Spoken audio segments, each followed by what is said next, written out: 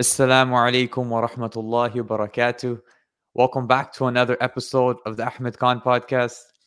Today we are joined by Brother Shuaib, who many of you remember from our podcast on evolution. And actually, it was a podcast that went quite viral in Canada. And in fact, Really? we have an institute called the I3 Institute in Toronto. Um, and I found out they were having a discussion on our podcast during one of their classes. Um, so, Wow. Okay. Hang on, you're in Canada. My interpretation was you were in the US. well, Aren't you I mean, doing hang on, aren't you in the Zaytuna College program? right now I'm back in Vancouver. I just landed yesterday. Ah, Um, okay, sorry. Okay, yeah, okay. yeah, yeah, yeah. But I'm in Berkeley, right? I'm living currently studying in Berkeley, but I got that message saying that in the I3 Institute they were having a big discussion on our podcast specifically. So shout out to all our followers, our listeners in Toronto. Um, I want to ask first of all, bro, how's everything going with yourself? Any new publications? Any big projects that you're working on? So first of all, Assalamu alaikum. Thank you once again for inviting me to your podcast. I appreciate it. It was fun the last time, and I'm sure we're gonna have a good conversation second time round. So since we last spoke, what is it, a couple of months ago, a few things have happened. Yes, so I got a contract to write a textbook on Islam and evolution. So this will be coming out with Routledge, and it'll be open access. So that means it's free to download as well. And this will be a textbook that will summarize the various angles of Islam and evolution, which I'm hoping that universities and seminaries will be able to teach. So that's Mm. a big project that's coming on, and then a few other things. So I'm working on a book on Islam and intelligent design, which is the topic of today's conversation, and I also I'm guest editing a special issue for a journal called Zygon. So for those of you who don't know, Zygon is the world's leading journal on science and religion. And I was made a guest editor for a special issue on Islam and evolution. And we have a few interesting articles in there. My particular article is co-written co-authored with Sheikh Hamza Karamali and Muammar Khalili, who is a PhD student. He studies Ash'ari theology. His dissertation is actually on Ash'ari theology and contemporary atheism, or something to that effect. And we wrote a paper on intelligent design in the Quran. So that will be, I think, of great interest. And there are a few amazing other articles that'll be in that issue. For example, Ismaili issues, Ismaili perspectives on evolution. We're also looking at some 12er Shi'i perspectives. And we have an article on hikmah and evolution. So how do we understand Allah's hikmah and the concept of evolution? Because it all ties up with randomness and natural selection. So yeah, several things coming out, inshallah, in the next few weeks or so. Alhamdulillah, it's good to hear, man. And you always have a platform here for us anytime any new publication comes out. Just so you know, Alhamdulillah. Alhamdulillah. Yeah, for sure, for sure. I mean, like, I'm glad that you invited me for this particular topic because intelligent design. I think many people know me as the anti-ID guy, but I try to explain very clearly why I'm anti-ID. But we're beating the Mhm. punchline. Let's slowly build up to it, inshallah. So, I mean, let's begin right there. Just give us a brief explanation of what intelligent design is. Right. So I think a good starting point for anybody who's watching is whenever I mention the word intelligent design, they have a conception that may not exactly map onto what the movement of intelligent design is arguing for. So Mm, the fact that the world is designed, you can argue for a designer. That's a standard, general design argument. That's there's nothing, what's it called, new about that. meaning trying Intelligent. to meaning trying to argue that the intelligent design in the world requires that there is a designer, and that designer is ultimately God, right? Yeah. So we don't need to qualify intelligent. We just say we can see design in the world. We can see patterns in the world. We can see complex in the world. From there, we can infer some sort of designer, and Mm, that designer is argued to be God, right? So this is the basic standard design argument that has been with us since Cicero, 100, 1,000, 2,000 years ago. So there's nothing new about this argument. Intelligent design, however, is a movement and a very specific argument that is not necessarily the same thing as the general design argument. But okay. when I speak to people about intelligent design, this distinction is not made in their minds. So I wanted to make it clear that when we're talking about intelligent design, we're talking about a specific movement, not the general design argument. Now, what is this movement and what is their specific argument? In the course of the American reception of evolution, there have been many developments of creationism. So once Darwinism entered in the American landscape, you see a whole history of creationists and institutions coming into the landscape to try and argue against evolution. And there's a 120-year-old history here that we don't need to entertain. But up and until the 1980s, the creationism was dwindling, right? It was dwindling because the scientific authorities were not buying it and whatever have you. And in the 1980s, a new body emerged, a new group emerged. This is known as the intelligent design movement.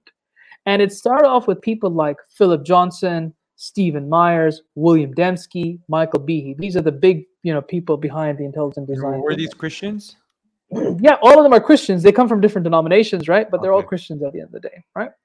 And so these people and others started working together. They started aggregating, and what ended up happening is they came up with an institute called the Discovery Institute, which is in Seattle. And this institute has been responsible for publishing media outlets, books, articles, magazines, websites, whatever have you, to kind of make intelligent design a scientific theory that can challenge evolution. Okay. So their argument is very specific, and they are presenting their argument as a scientific alternative to the theory of evolution. So this is the movement that I'm talking about when I'm referring to intelligent design from the 1980s in the American landscape. That's the movement. Now, the specific proposition needs some context. So evolution as a theory. So this is going back to our first discussion. So just quickly, yeah. There's a distinction between intelligent design as a movement, which gains prominence in the 1980s, and the idea that the universe is, intelligently designed, right? Yeah. So let's make it a little more specific. So we have general design arguments. Let's just call it general design arguments, GDA, right? The universe has patterns, has complexity, ergo a designer, and that designer is meant to be God, right? That's a general design argument. The movement is an American movement, right? Mostly a Protestant movement that kicked off in the 1980s. And it's wrapped up by a bunch of people, particularly Philip Johnson, Myers, Dembski, whatever have you, right? Now, this is the movement that I'm talking about. Now, let's go into their argument. Yeah? Do you wanna go straight and dive into that? So the argument is very simple, but to explain their argument, I need to simplify evolution again. And this is just the same explanation that I mentioned in the first podcast that we did together. So evolution is 3 propositions. 1, deep time. The earth is really old. 2, common ancestry. All biological life is related to each other in this biohistorical lineage, like in the shape of a tree, like the tree of life, right? Yeah. And then finally, the mechanisms of neo-Darwinism are natural selection and random mutation, right? These are the 3 propositions. So deep time, common ancestry, and the mechanics. Now, intelligent design, they have made it absolutely clear that in the context of biology, their argument is against the 3rd proposition. They are specifically arguing against the mechanisms of neo-Darwinism. So they're not arguing against deep time. They're not arguing against common ancestry. So, for example, Michael Behe, he accepts a common ancestry. He says that very clearly in all his books. He is somebody who accepts common ancestry. Many people get shocked when I say that, because they think that ID means creationism. Yeah. That's not necessarily the case. Okay. ID is specifically an aggregated front that assaults directly the mechanisms of neo-Darwinism. So, in effect, so go ahead. Yeah. Yeah. So just quickly. So you're saying that the intelligent design movement is not trying to they don't contradict or find any problems with the idea of common ancestry or deep time, but the problem is with these neo-Darwinism mechanisms like natural selection. Yes. Okay. That's right. That's exactly it, right? So, and this is abundantly clear in their works. This is abundantly clear in their works, okay? So you can definitely check it out. Now, individually, they may have varying opinions on deep time and common ancestry. So, for example, Paul Nelson, he's behind the ID movement, but he's a creationist, but he supports ID, okay? Okay. By creationist, I mean he believes that common ancestry is false. So he negates the second principle. We have others like Stephen Myers. He is agnostic about common ancestry. He thinks there's, you can have equal weight for both arguments. And we have Michael Behe, who admits common ancestry. He has no problem believing it. So here we have three people with three different interpretations over common ancestry. So that there is heterogeneity amongst the ID camp. But what is their sole purpose as a movement is to pretty much state that natural selection and random mutation are insufficient to explain certain biological complexities found in us and in other entities. That is their united front. So basically they're saying that because our bodies are so finely tuned, the idea of random mutation doesn't really make any sense. I never said our bodies. I'm just saying they refer to specific examples. Yes. Okay. Yeah. Okay. Right? Interesting. So their argument in a nutshell is that biological complexity is either the result of neo-Darwinism, i.e. natural selection, random mutation, or an intelligent designer. Natural selection, random mutations are insufficient. Therefore, a better explanation is an intelligent designer. So somewhere down the line, God or whoever this designer is, kind of interfered and just popped this complexity into the mix. So, for example, your eye, that's one example. The bacterial flagellum, there's like a motor-like machinery in the bacterial flagellum. So they say that this is too complex. All of these parts cannot just come together overnight. It requires an intelligent being to kind of put all these parts together. And that's the reason why we have this biochemical machinery in the bacterial flagellum. So this is their argument in a nutshell. So in effect, for those of you who want a simpler presentation, this is an example of biological complexity. Evolutionary biology or neo-Darwinism at the moment cannot explain it. Because it cannot be explained by neo-Darwinism, ergo a designer did it. This is the intelligent design argument in the biological domain. This is what I'm specifically talking about. So because neo-Darwinism can't explain these complexities, therefore a better answer is that there was a creator had to do it, and that creator is ultimately God. Yep, that's right. That's their argument. So now on this point, I know that maybe some people might find this hard to digest. Muslims automatically think that this is an argument for God, whereas the ID proponents themselves make it clear we are simply arguing that there's a designer, not God.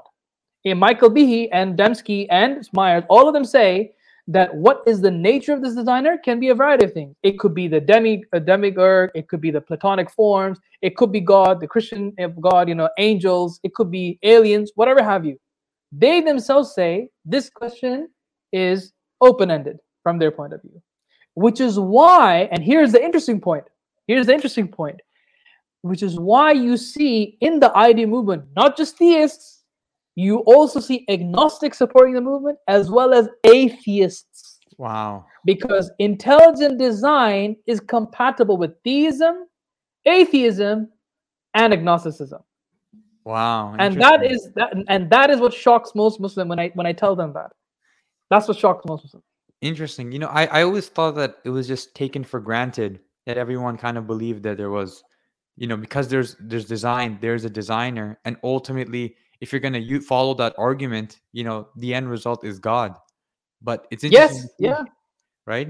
Because I know Einstein once said that the whole universe is like this library filled with thousands of books written in completely different languages, and each book is in its exact precise spot. And he said that the idea that they were put there randomly or just coincidentally, it entails that there is a designer. There's somebody who actually placed it into it because there's order. Yeah. I think that's what most people presume. So the special issue that I was mentioning in Zygon, I make these clarifications very apparent because and this is what most people assume, designer means God. That's automatically assumed. But by their own admission, the biological designer of these biological complexities, it does not necessarily land you to God, because by their own admission, they say it could be aliens. That's why atheists have no problem going behind intelligent design. Interesting. Right? Interesting. Yeah. So that's the general presentation. We can now, I can go into now why I feel it's problematic, but that's the general overview of intelligent design. So now go ahead. Explain what you think is. I assume you're saying what's problematic with Muslims following this movement and their philosophy, correct? Yeah. Okay, good. So I just want to make sure that this is also pointed out in the beginning, because when I criticize intelligent design, people assume that I'm rejecting one of the following three propositions. One, they believe that I am saying that there is no designer. Two, they believe that I am rejecting that God is intelligent. Three, they're rejecting, or I'm rejecting design references in the Quran. That's what people generally assume.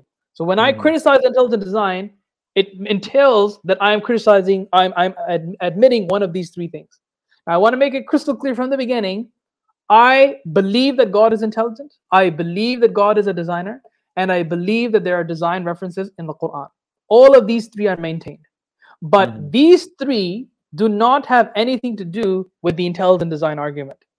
My criticism for intelligent design are specifically about what it is compelling you to believe in, which I personally believe is a dangerous move for Muslims.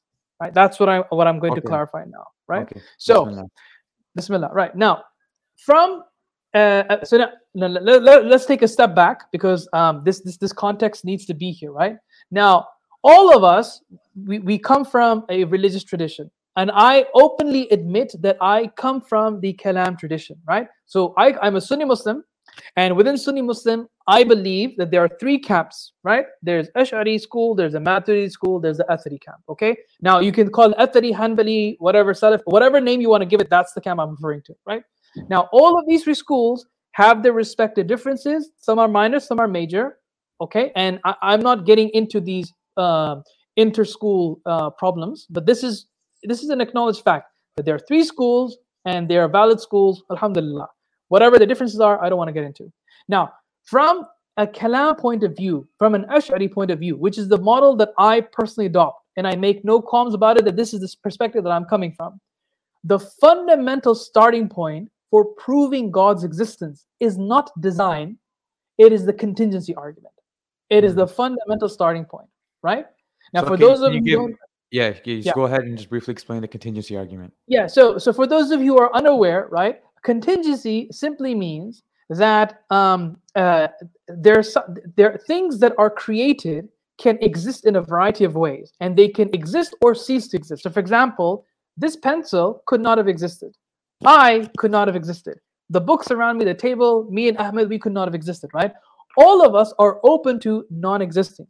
And as a result of that, we are contingent entities. There is nothing intrinsically necessary in us for us to exist. And as a result of that, because we are contingent things, there must be a cause of this contingent thing to come into effect. And if you go down the causal chain, eventually you have to go back to something called wajib al-wujud, the necessary being, right? And this is, in a nutshell, the contingency argument. Now, the contingency being must have certain entailments. It must be omnipotent, omniscient, immaterial, whatever, etc. have you. Now, I don't want to go into that detail, but this is laid out in Kalam works. You know, you can find several treatises where this is mentioned, okay? But this is the fundamental starting point for the Kalamic framework. The fundamental starting point is that anything that exists is a contingent entity, and that contingent entity takes you to wajib al-wujud, which is the law. This is the fundamental point. It's a straightforward deductive argument. Are there some counter arguments? Of course there are. Are there responses to those counter arguments? Yes, there is. So you can find this in the literature, both in the Kalam books and in contemporary philosophy of religion manuals, but we don't need to get into that. So the foundational idea here is that contingency is the primary principle. So no matter that, and now the question is, when we believe in God, what is the nature of that God? What can God create and not create? Now, the God that the Ash'ari believe in is very simple. God can create anything as long as it is jaiz aqlan, as long as it is logically possible. So if God, if God wanted to, he could create a human being with a dragon head, horse's arms, and a tail if he wanted to. That is completely possible, because it does not entail a logical contradiction. So God could create a world which is even more designed than ours. God could create with more complexity. By the same effect, God could create a world which is simpler than ours, right? God could create a world with absolute chaos, so there's no laws whatsoever. So if you look at this universe, it's literally no laws, nothing whatsoever. That is the kind of God that we believe in, that God can create anything that is jaiz aqlan, logically possible, conceivable. That's the maxim. So usually, you know, an argument that people try to use against God, against an all-powerful God, is the famous, can God create a stone that he can't lift, right? Yeah. And so go ahead. Yeah, so the immediate response is that's an illogical question, right? The question itself is flawed. It's like asking, can numbers sleep? Numbers are not the kind of entities that sleep or stay awake. You're predicating the wrong thing onto numbers. Similarly here, when you're saying, can God lift something that even he cannot lift, the question itself is fundamentally flawed, right? It's an illogical statement. And that's why it is not a counter argument of sorts when it comes to the contingency argument. There are others, but like I said, that is a digression from the focus of our conversation. What I'm simply articulating for time being is that the foundational principle of the Kalamic framework is contingency. If something, even if God created a world with just a simple, and I'm sorry for being vulgar, but I want to express this very carefully, if with a single poo particle and nothing else existed except a poo particle, that is enough to start the contingency argument. And the reason why I say that is because it lacks design. There's no design in this universe. It's just an excrement, but that is enough to start the argument. In a world that is totally chaotic, with no design, with absolute chaos, that is enough to start the contingency argument. So this is the foundational principle of proving God's existence. It is a contingency argument. Contingency argument entails there's a wajib al-wujud, there's a necessary being. That necessary being, there's a follow-up argument, which means that he must be one, it must be omnipotent, omniscient, etc., etc. So this is the contingency argument. So I want to share some thoughts with you. So just to recap, the contingency argument can also be easily understood as, you know, the dependency argument. The idea that everything is dependent. It cannot you know, exist with itself. That ultimately there has to be this one entity which is not contingent, which is necessary. Yes. Yeah. And that's why, and that's ultimately where, you know, in the argument we say that entity is God, the one necessary. But you know, I think you know, you said that the best argument that we should use is the contingency argument. And this is something that Muhammad Hijab highlights in his book as well. To me, you know, it really depends who you're speaking to. So I think, for example, the argument for intelligent design, if you're speaking to a child, you know, if you're speaking to a person who doesn't really want to engage in, you know, deep intellectual inquiry, you know, I think it's an excellent argument. And we have the story of, you know, the Imam Abu Hanifa, where the atheist came to the Abbasid court and he said, you know, prove to me the existence of God. And the king said, okay, go call for Abu Hanifa. And hours passed by and the man waited and he said, your greatest scholar, you know, he's terrified of me. And then Abu Hanifa came and he said, I'm sorry for being late, but I was trying to travel the Euphrates River and I didn't have a boat to get across. And so I waited until, you know, lightning came and it struck the tree and the branch fell on the floor. And then ultimately it kept changing until it turned into like a perfect boat. And then I sat in it and it took me across the river by itself. And the man responds and says, you know, that's illogical. How could that boat be transformed into, you know, how could that piece of wood be transformed into this boat? And then to which Imam Abu Hanifa responded and said, how do you think this entire universe could have come from randomness if you couldn't even believe this? So I think in my personal experience with my interactions with children, with teenagers, it really depends on who you're speaking to. Because in certain instances, the intelligent design argument actually works better than contingency. But if you're in the realm of academia, then I think the contingency argument is definitely the better bet. So again, I would like to distinguish what you are describing is not intelligent design. You're describing the design argument, which I'd like to distinguish from the intelligent design argument. Okay. The intelligent design, the ID argument is this group argument that I'm going to discuss in a second. So now, in light of contingency, design is never negated. I don't negate design. I make it crystal clear. When I see the universe, I see laws, I see structure, I see complexity. That is an indication that there is a designer of some sort. None of that is being negated whatsoever. Okay, that is crystal clear. All right. So I don't negate that. Now, the reason why I start off with the contingency, however, is because I want to show what are the creative powers of God. Because the problem with design argument, now I'm talking about the design argument, not intelligent design, the design argument in general, okay? The problem with design is that an overemphasis on design, forgetting kids, teenagers, forgetting all of that, I'm just saying now raw facts, right? When you overstress the design argument, whenever science now talks about probability, randomness, that automatically in people's minds means, oh, it's not God. It's not God, right? So design begins to limit you in terms of you appreciating what God can do. As I said earlier, in the contingency argument, even if there was no laws of nature, even if there were no laws of nature, even if there was nothing whatsoever, the contingency argument would work. It would kick off. What does that mean? It means that when Allah creates something, complexity is not a necessary feature of that creation. In all the worlds that God can create, think of all the possible worlds. Design is not necessary in all of them. But what is necessary in all of them is the contingency aspect. Okay. So that's why contingency is the foundational principle for any possible world that God can create.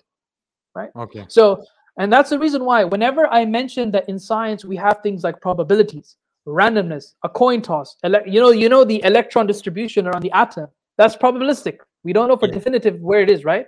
But does that mean God does not know? Of course not. It's a contingent thing. It's a contingent thing. So I believe that this over-focus on design can blind Muslims that whenever they encounter something that doesn't fit their equation of design or fit their understanding of design, it automatically questions their worldview. You know, so Dr. Shoaib, let me ask you about this term of randomness. Isn't randomness just a term that we use to describe something that we can't understand, that we don't have an explanation for? Yeah, so excellent, right? So now we always believe that anything that is created is the result of the effect of Allah's irada, the will of God. Okay, so one of the entailments of design is there's a will attached to it. Allah is willing everything, but Allah can definitively will something that from our perspective looks random, but He's still in charge. He's still controlling the affairs, right? So yes, randomness is maybe a lack of insight from our part. There's no doubt about that. That is a possibility, right? But I'm saying that even if there was actual randomness in the world, that the world is completely chaotic, it wouldn't undermine God's existence a bit in light of contingency. Whereas in the design, if your theological model starts with design as a starting point, now your theology is in trouble. Because now you're seeing things that don't fit in design.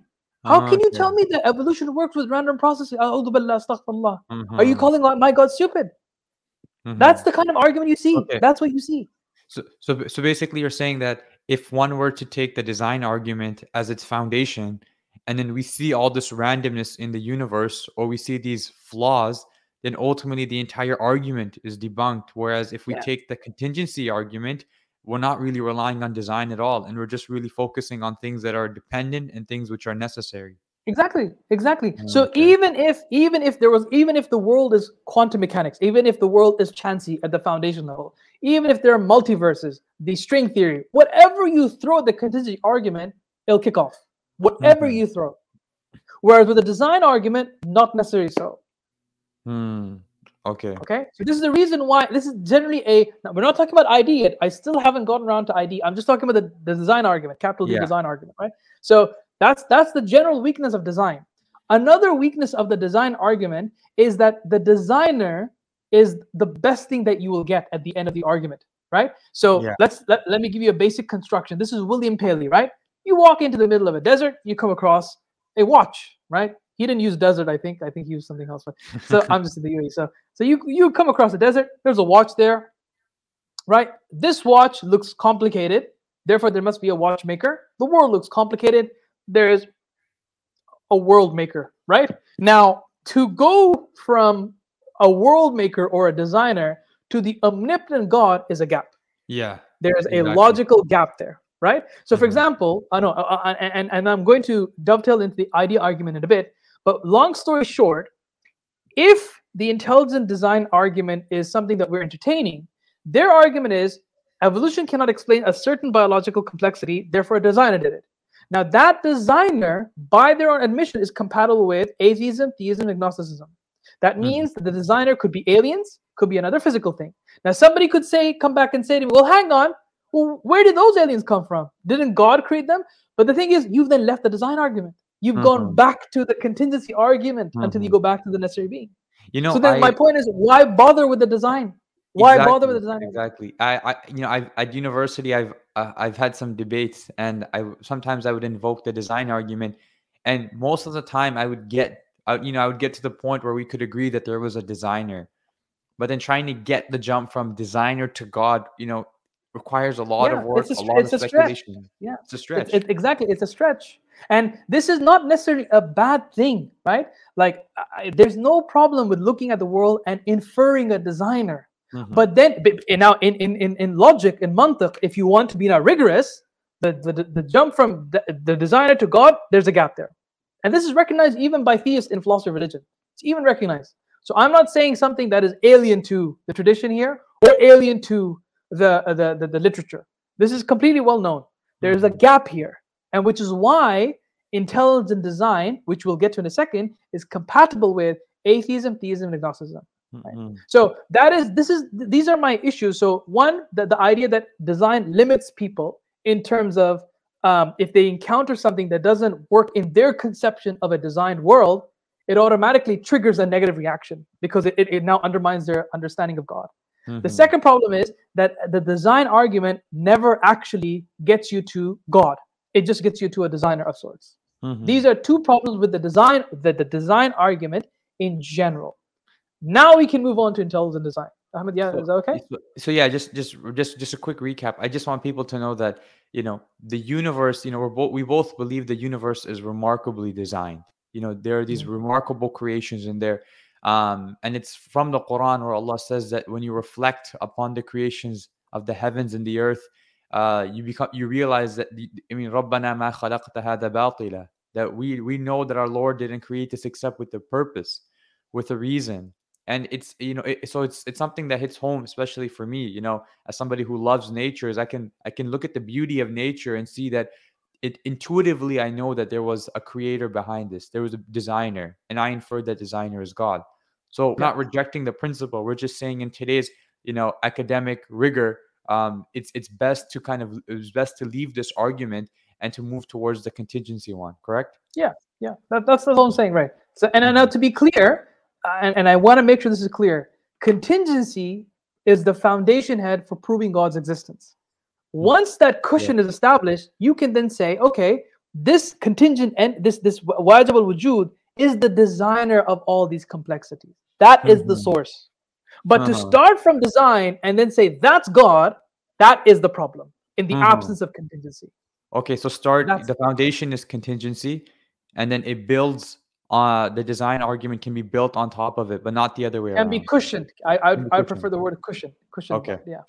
Yeah. Okay. Yeah. So, you can go ahead now. Yeah. Now let's go to the intelligent design argument. Now, as I briefly summarized earlier, they have a specific problem with the mechanisms of evolution, particularly Neo-Darwinism.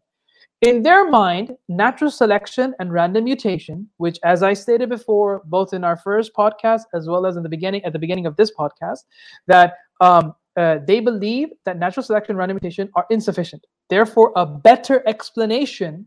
So remember, better. I'm using an inductive argument here.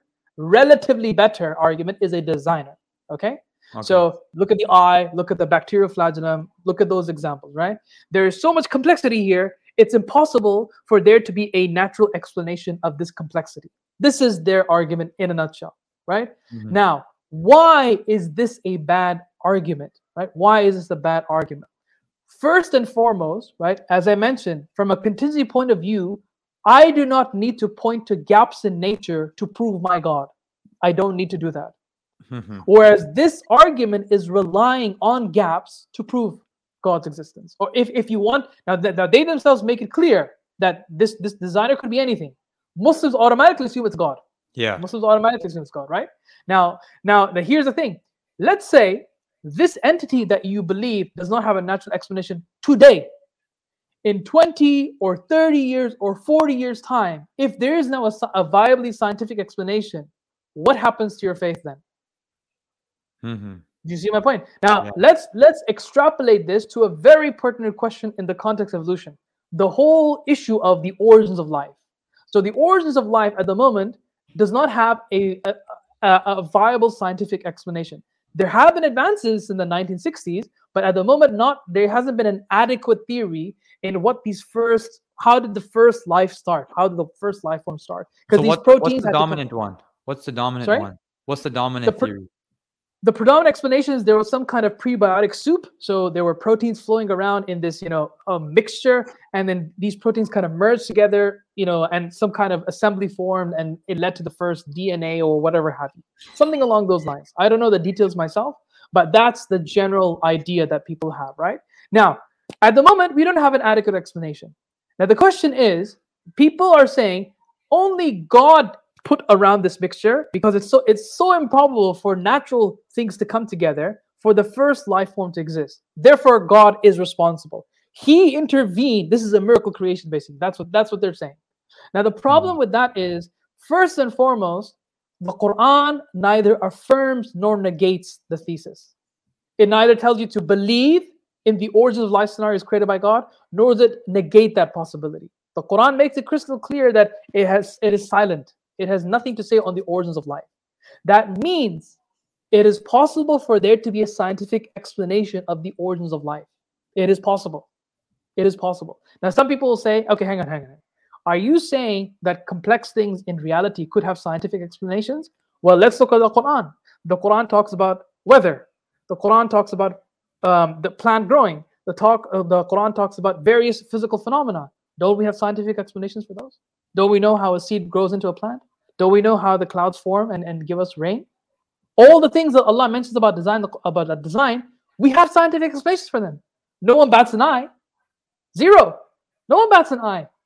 Similarly here, with the origins of life scenario, we have some vague indications that life started from water or whatever have you, but that's it. That's it. Now, if one day scientists come up with a scientific explanation, right? How are you going to work with that? Does that mean your theology is now undermined? Of course not. Because if there is a scientific explanation, it doesn't matter. It's contingent. Contingency means wajib al-wujud. And if there isn't, khalas, God did it, no problem. The thing is, we shouldn't commit ourselves to being falsified unnecessarily. This is the problem with the intelligent design argument. That they are pointing to current gaps in nature, current gaps in evolutionary biology. And they're saying, that's complex, that's complex, that's complex, that's complex, therefore, these complexities cannot be explained by neo-Darwinism. Okay, fine, fair enough. It may not be explained today. But what if in 20 years' time? What if in 30 years' time? What if in 50 years' time?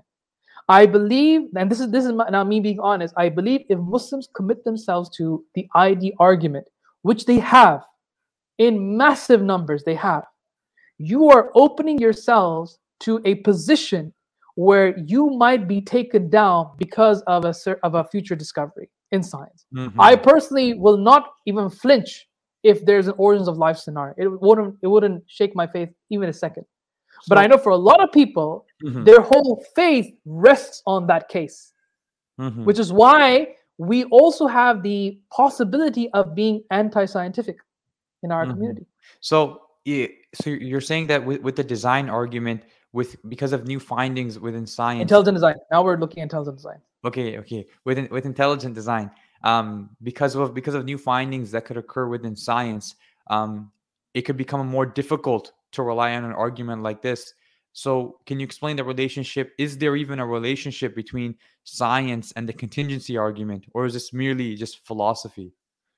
Right. Okay. So before we move on to that part, before we get to that stage, I just wanted to make sure this is crystal clear, just to summarize everything I said about ID. ID posits gaps in nature, which at the moment science cannot explain. They will argue that it's improbable, it's unrealistic. But the thing is, if God wanted to, he could have made a universe with very improbable things that still conform to a scientific law. We can neither negate that nor affirm that. Tawaqquf. Remember tawaqquf? Yeah, the silent Yeah, principle. we're open about that, right? We don't need to constrain ourselves to a particular point. So my issue with ID is that you are open to falsification, and that is an unnecessary step to take given that you have contingency.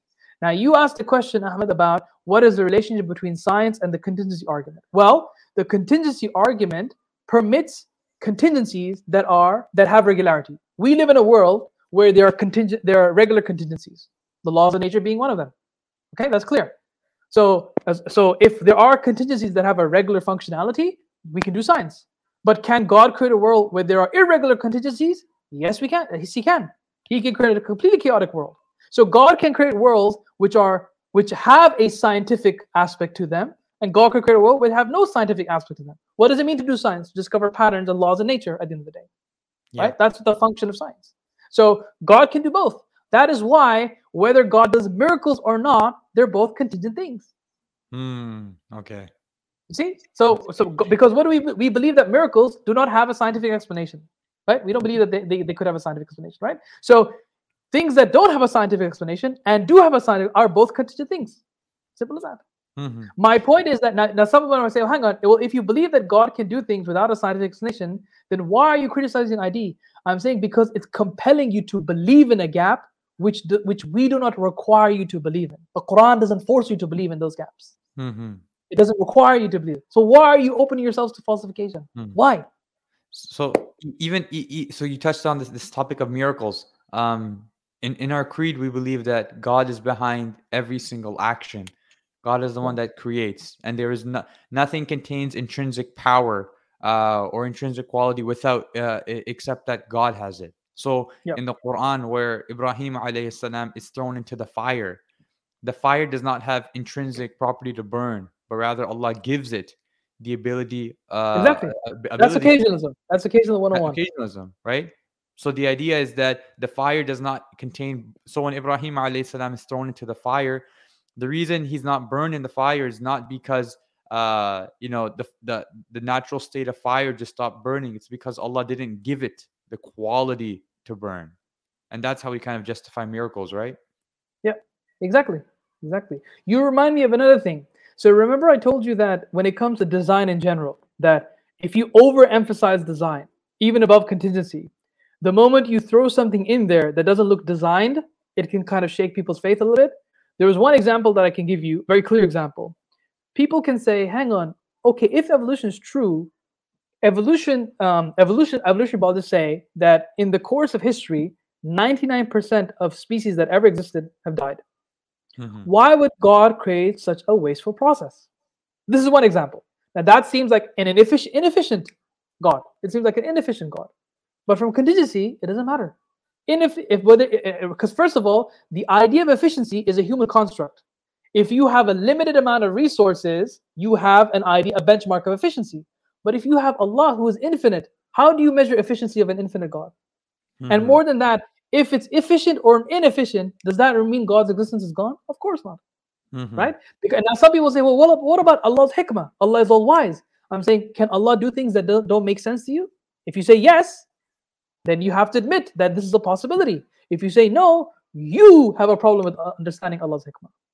Because you are now forcing Allah's hikmah to the human construction of Allah's hikmah. Exactly. This is a problem. Exactly. And so there's a paper coming out in the special issue where Allah's hikmah is discussed in evolutionary context. So there's a paper by David Jalajal. He looks at some people who use Allah's hikmah to argue for evolution and use Allah's hikmah to argue against evolution. And you can see all of these understandings of Allah's hikmah are personal constructs. Whereas because they don't gel with the Aqeedah understanding, the Sunni understanding of what Allah's hikmah means. It means Allah is wise. He puts things in their place. But whether me or you can judge them, that is not up to us. That's up to Him. So He can do things that don't make sense to us, that may not make any apparent sense to us, but He can do it if He wants to. But and again, you're saying that it's better that we just focus on the contingency as a foundation rather than just keep delving into design. Exactly. I see so many foundations. Now, I don't get me wrong, right? I believe I'm with you that for kids or for young audiences, yep, design is a good way to go forward until they're able to grasp more abstract concepts like contingency. There's no doubt about that, right? However, as I said before, if that's all they've been given, or if that's all they're resting their faith on, we will see, I think, a crisis of faith maybe in the future. And I'm trying to avert that crisis. So you remember the whole scientific miracles in the Quran movement that kicked off in the 1960s, right? Yeah. So that movement played a significant part for people to enter Islam. But that movement has also now played a part in people leaving Islam. One reference that I have is the number one, I think me and you can agree, the number one da'i right now is Hamza Sources in the English world, correct? I think Muhammad Hijab has surpassed him. Okay. I mean, he's not the new gen. I'm talking about the past gen. Yeah, Hamza Sources is the number one da'i, I'd say, for most people's, right? Now Hamza Sources, he himself was backing the scientific miracles in the Quran movement. He himself was doing that, right? And then he did a U-turn, right? He went against the movement, right? Yeah. Why? Because he himself stated that people are leaving faith because they realize that these are weak arguments. And I'm saying the same thing I see in ID, the exact same thing I see in ID, that they are compelling you that, look, this is a gap, believe in this, and people automatically assume it's God. They don't even think that this is a designer, okay, but people think it's God already, right? Now, if there's a scientific explanation, not only will some Muslims lose faith, they might be so aggressive in criticizing the science that they might look like anti-scientific people. And that's fine. If you want to be anti-science, that's absolutely fine. But I'm saying that this is an unnecessary step to take from a religious standpoint. Why commit yourself to something which is not necessary to begin with? Why? Why? Explain to me. It's an excellent point. It's an excellent point because, so for those who don't know, there are verses in the Quran that deal with a lot with the natural world, and which many people have used to justify scientific miracles. And there are these remarkable things in the Quran. And it led many people to come into Islam. Some people I personally know, but like Shuaib has mentioned, there's many people as well who are looking at these things, and because of the philosophy of science and the way things are changing, they're beginning to question many of these things and question their faith. And I've had I've had people call me about this, saying, the Quran is saying this, but modern science is saying this. Why is there a contradiction? And they're having a crisis of faith.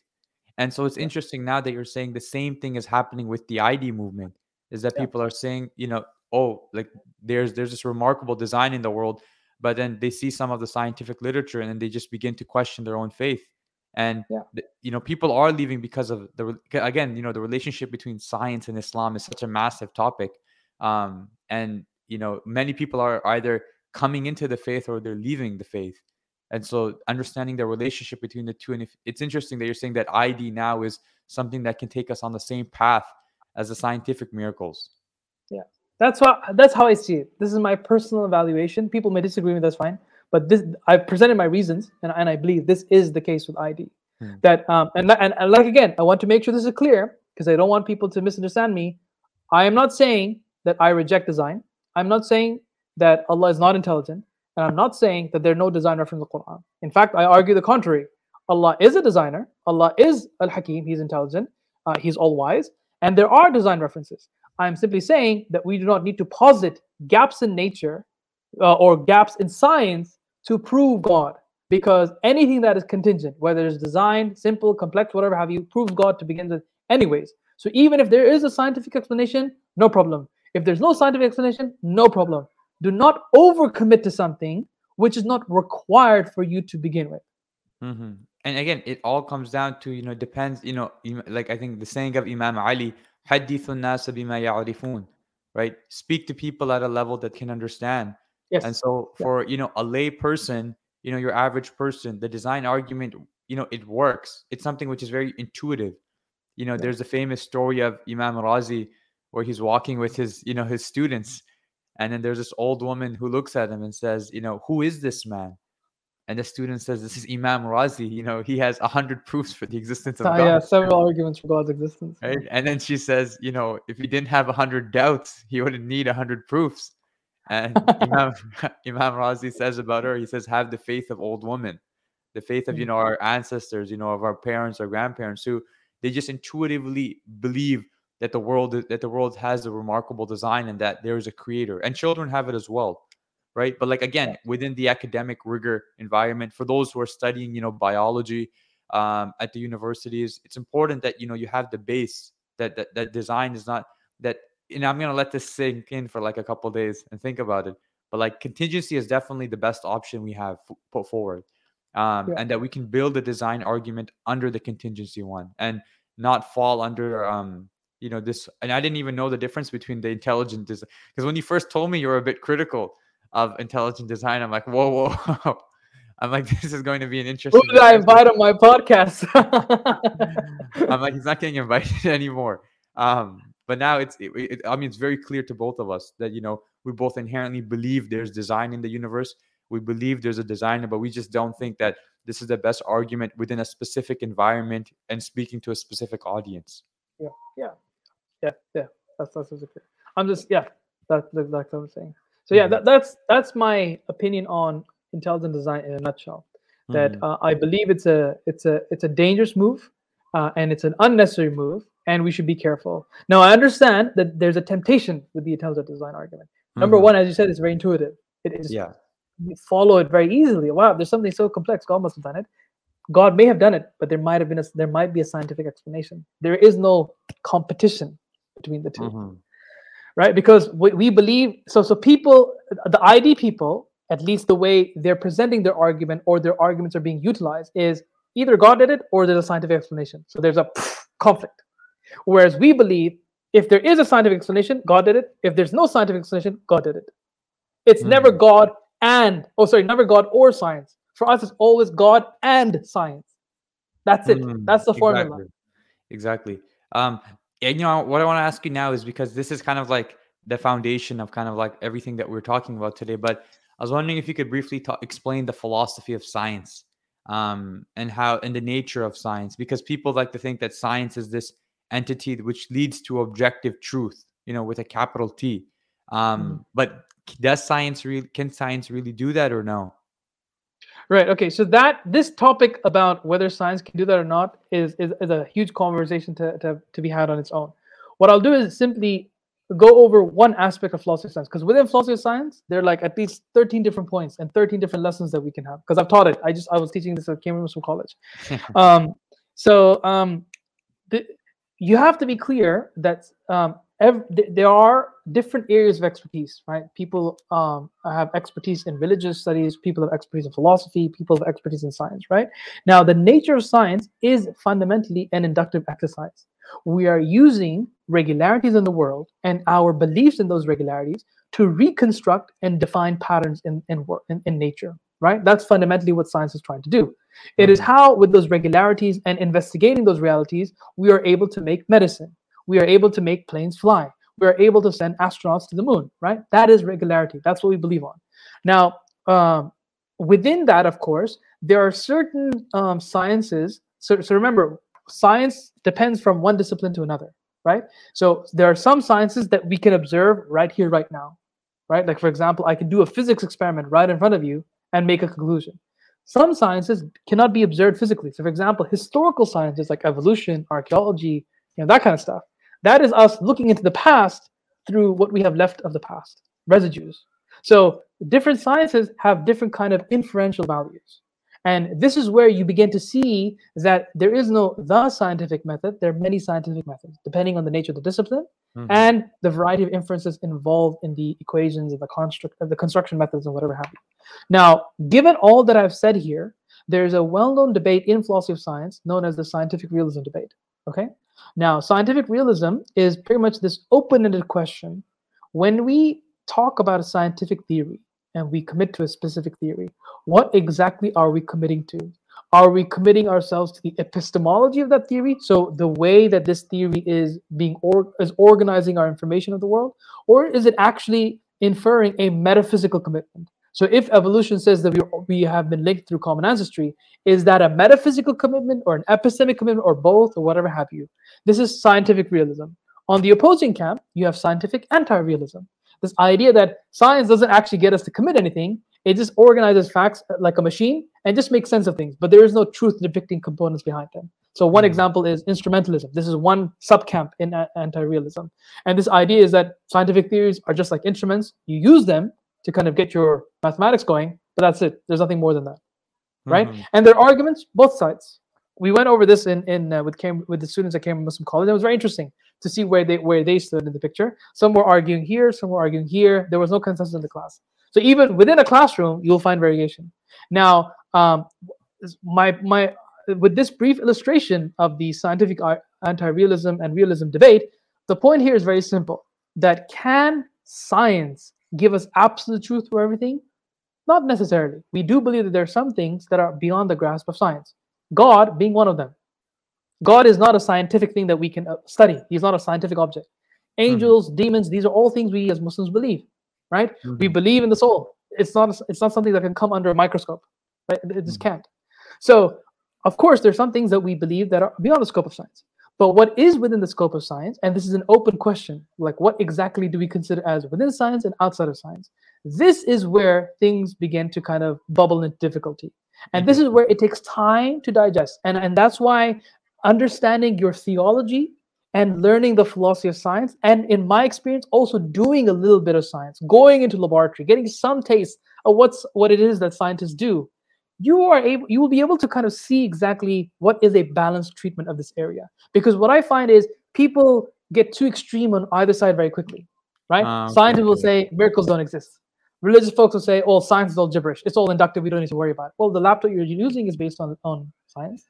So you want to reject that? Right? So we have to be careful that there has to be a balanced treatment here. And so that's why it takes time. And the problem that we have at the moment is that we have experts in all over, in every discipline. But getting this interdisciplinary expertise is now, I think, that the challenge of the future. I believe that the young ulama, like yourselves, Ahmed, people who are stepping up to become scholars of the future, they need to kind of really acquaint themselves with these disciplines. And it's hard. It's not an easy thing. It's very hard because you have to dabble into various pieces of literature just to kind of start understanding how you're going to make sense of all this. And that's why interdisciplinary is hard work, because you have to learn the language of science, the methods of science, the language of philosophy, the methods of philosophy, and the language of theology and its methods. And that's not an easy process. So I do believe that it takes time to appreciate and to understand. And this is an ongoing conversation. But I hope this gives you some insight into how this landscape needs to be navigated. Simple answers are easy to do, but they're very hard when you drill into them. So I'd say avoid the temptation of simplicity and do have that motivation to engage with the complexity. That's an excellent point of, most people falling onto either camp. Some people today just completely take science as their God. And completely deny anything, and I think with both, and then you have the other side, which is completely anti-science. And I think, to be honest, with both sides, there's an intellectual dishonesty that's occurring. People are not really sincere in what they're looking for. They're just trying to confirm their own biases. But historically, if we look at the Muslim civilization, we see that they were a people of balance. These were people who, like Ibn al-Haytham, who was a scholar, but at the same time was in love with science. And he ultimately became the founder of modern day optics. And he actually writes in the beginning of his book, he says, I'm doing this to understand the will of God. Like that's the reason why I'm doing it.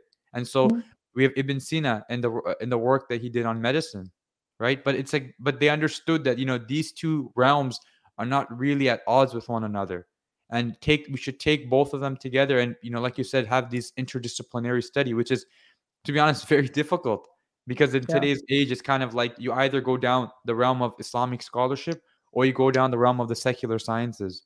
But I think places like Cambridge Muslim College, places like Zaytuna, they're really trying to bridge these two worlds together and produce people who are scholars, but at the same time scientists.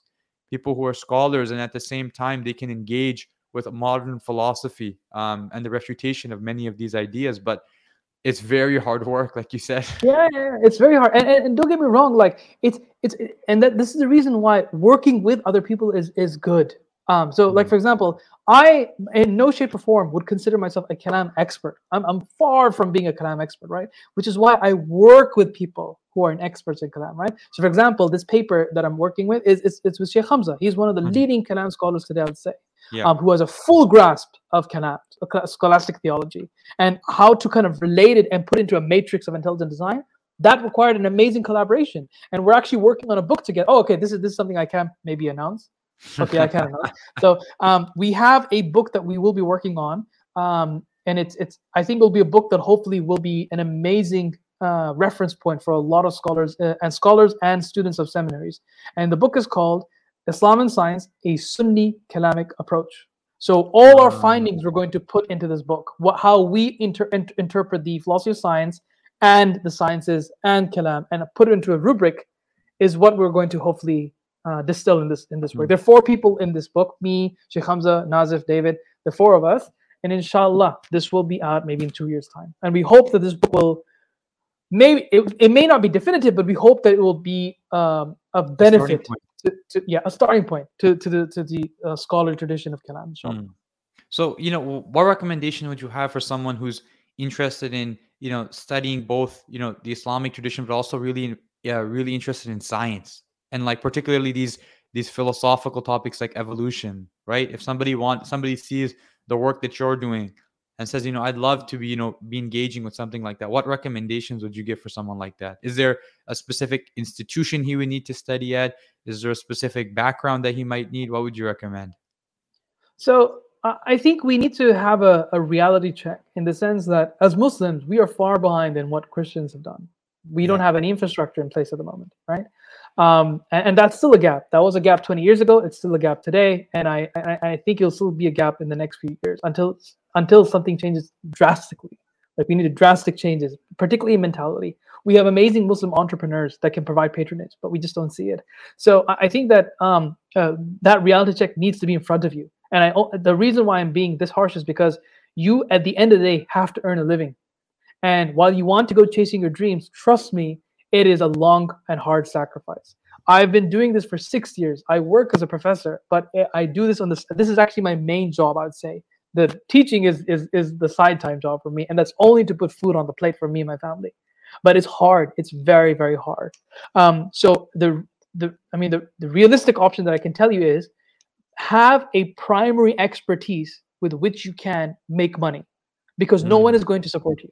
No one owes you anything. Life is not going to give you a plate full of food. That's not going to happen, right? I mean, you do see exceptions, but that's not going to happen. So I would definitely say, have a primary job through which you can earn. Once that is established, then I recommend start looking and exploring. So definitely do, for example, you're in the perfect situation. You're a student. You have all the time in the world, right? You have support, whatever have you.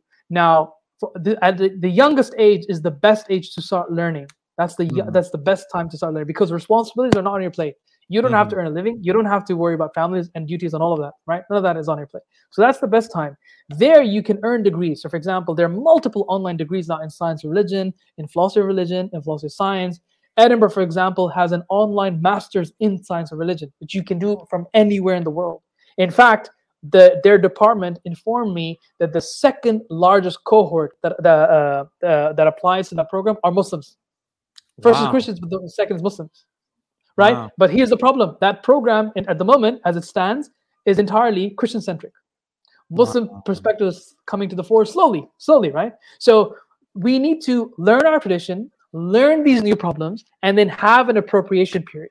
And this is what's happening right now. This is what I see right now happening. So there's a lot that is being done to kind of set the bridges for young scholars like yourself, like other people, who, when they walk onto the plate, they can then take the torch further than us, right? That's the plan, inshallah. But it is hard, and I'm not going to shy away from saying that it is a tough line of work. So in terms of how you choose your expertise, I'm saying you just have to dabble. I mean, it took me a while for me to finally come to this area that, okay, I have a scientific background, I'm interested in Kalam, let's marry these two worlds, and there you go. This is how I kind of landed in this territory. I think people will need to make up their own minds. Some people may not be interested in Kalam, they might be interested in fiqh. Like how can I understand modern medical developments in fiqh? So for example, we have technologies like ectogenesis, artificial wombs. Should we do that in Islam? Yeah. Is that something that's Islamic? Because imagine a world, just imagine this, Ahmed, yeah? Imagine, I don't know, 250 years from now, a world where women never go through pregnancy and they never have labor, ever. Right? Imagine that kind of world. Yeah, That's Doesn't that look a little bit weird in your head a little bit? And the thing is, who would push for this? Capitalists, because it means that you remove maternity leave, you remove maternity benefits, you have a full-size working force, and babies are being produced without people taking time off. Do you see my point? Yeah. So long-term consequences. So these kinds of questions, the fuqaha will have to deal with, not us. You see? So all these interesting areas are bubbling, and like I said, it's going to take time, I think, to kind of make sense of it. And I think my intention is hopefully to kind of build up at one point in time an infrastructure that we can hopefully latch onto. How that infrastructure will look like, when will it be done, I'm not sure. I'm still kind of figuring things out as I go along. But I do hope that rather than making something from scratch, we can implement something that's already there. So for example, if you have seminaries, can we incorporate a program where these ulama are learning these things side by side? That is, I think, a more workable solution, because this way you don't need to relocate, you don't need to move, you don't need to go anywhere. It's already there, at your front door, but it's just now adding something that's there. Now the thing is, who will accept, who will not accept, whether they'll consider this valid or not, etc., is the open question. So for Cambridge Muslim College, for example, they're very open to taking modern questions and ideas and putting them into their program so that these young scholars are able to express and identify these challenges and work with them. Zaytuna College is another one. But I want to kind of think a little bit bigger than this. These are two prominent institutions, but they're not the only institutions in the world. Can we think of a vision that's just bigger than these two? And that's the way I'm thinking at the moment. And I think ultimately everything starts, like you said, like with publications. That's kind of the foundation. And with many of these sciences, like we look at, for example, medicine, prophetic medicine, there's really no literature in the English language which is foundational to explaining what is the relationship. I know next in January, there's a book coming out by Dr. Padella on Islam and biomedicine, right? Which is meant to be like the first foundational piece, but like that's a new science which is emerging. Everything within science, like Islam and science, I think your book is really the first. It was kind of like at least for me, it was like the wake up call on evolution and Islam, like the first actual like book that I said, okay, let's see what the various positions are. Let's see what's actually going on. I'm done with these YouTube videos with Dr. Zakir Naik, who I love, but his simple refutation and stuff. I'm like, okay, now we've started. And so, and with this psychology as well, Cambridge Muslim College this year published their book on Islamic psychology. So I think we're beginning to see now like many of these new sciences being branched out. So it's kind of like an exciting time, but like you said, you just want to lay down the foundation so that others can come and just really build upon. And what's interesting is with many of these topics is the classical scholars have said something about it. But it's like, for example, in psychology, there's been many of classical scholars who've written on it. Dr. Bedri has written on one of the scholars. Malik Bedri, right? Islamic psychology. Yes, Dr. Malik Bedri.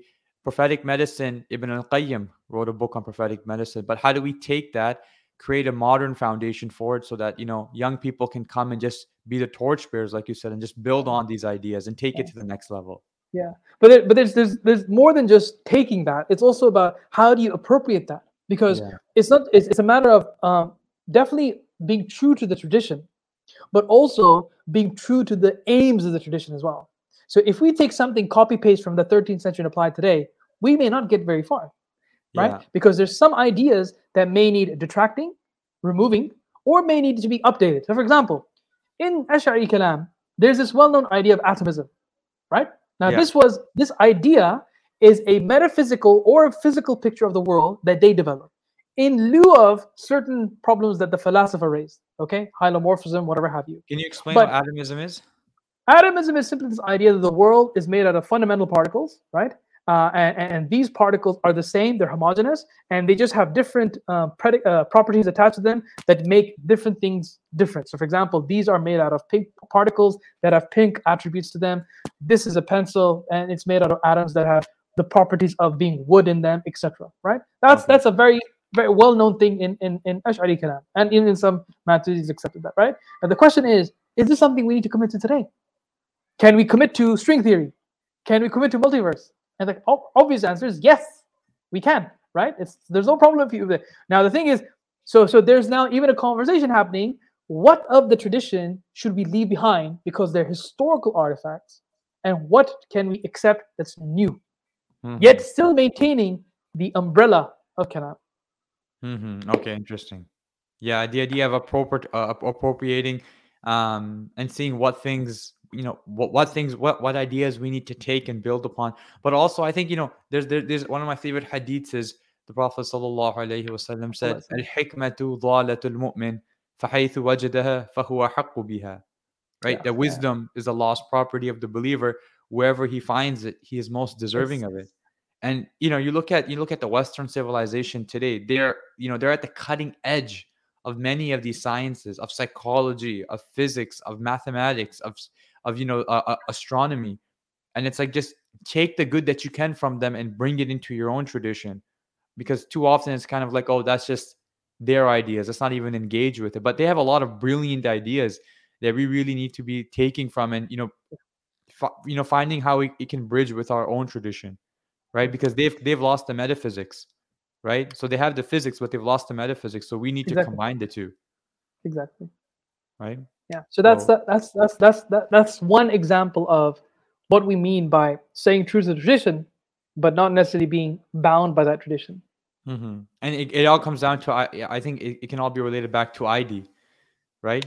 Where we stay true to our tradition, because ID is this new movement that's come out. And like you said, it seems very appealing at the outset, like they're arguing for God, right? And it's like a very similar argument to us, but you have to be very careful. To be clear, we think they're arguing for God. Yeah. Oh, we think. Yeah. Yes. Yeah. We think they're argument for God, but we have to take these things with a grain of salt.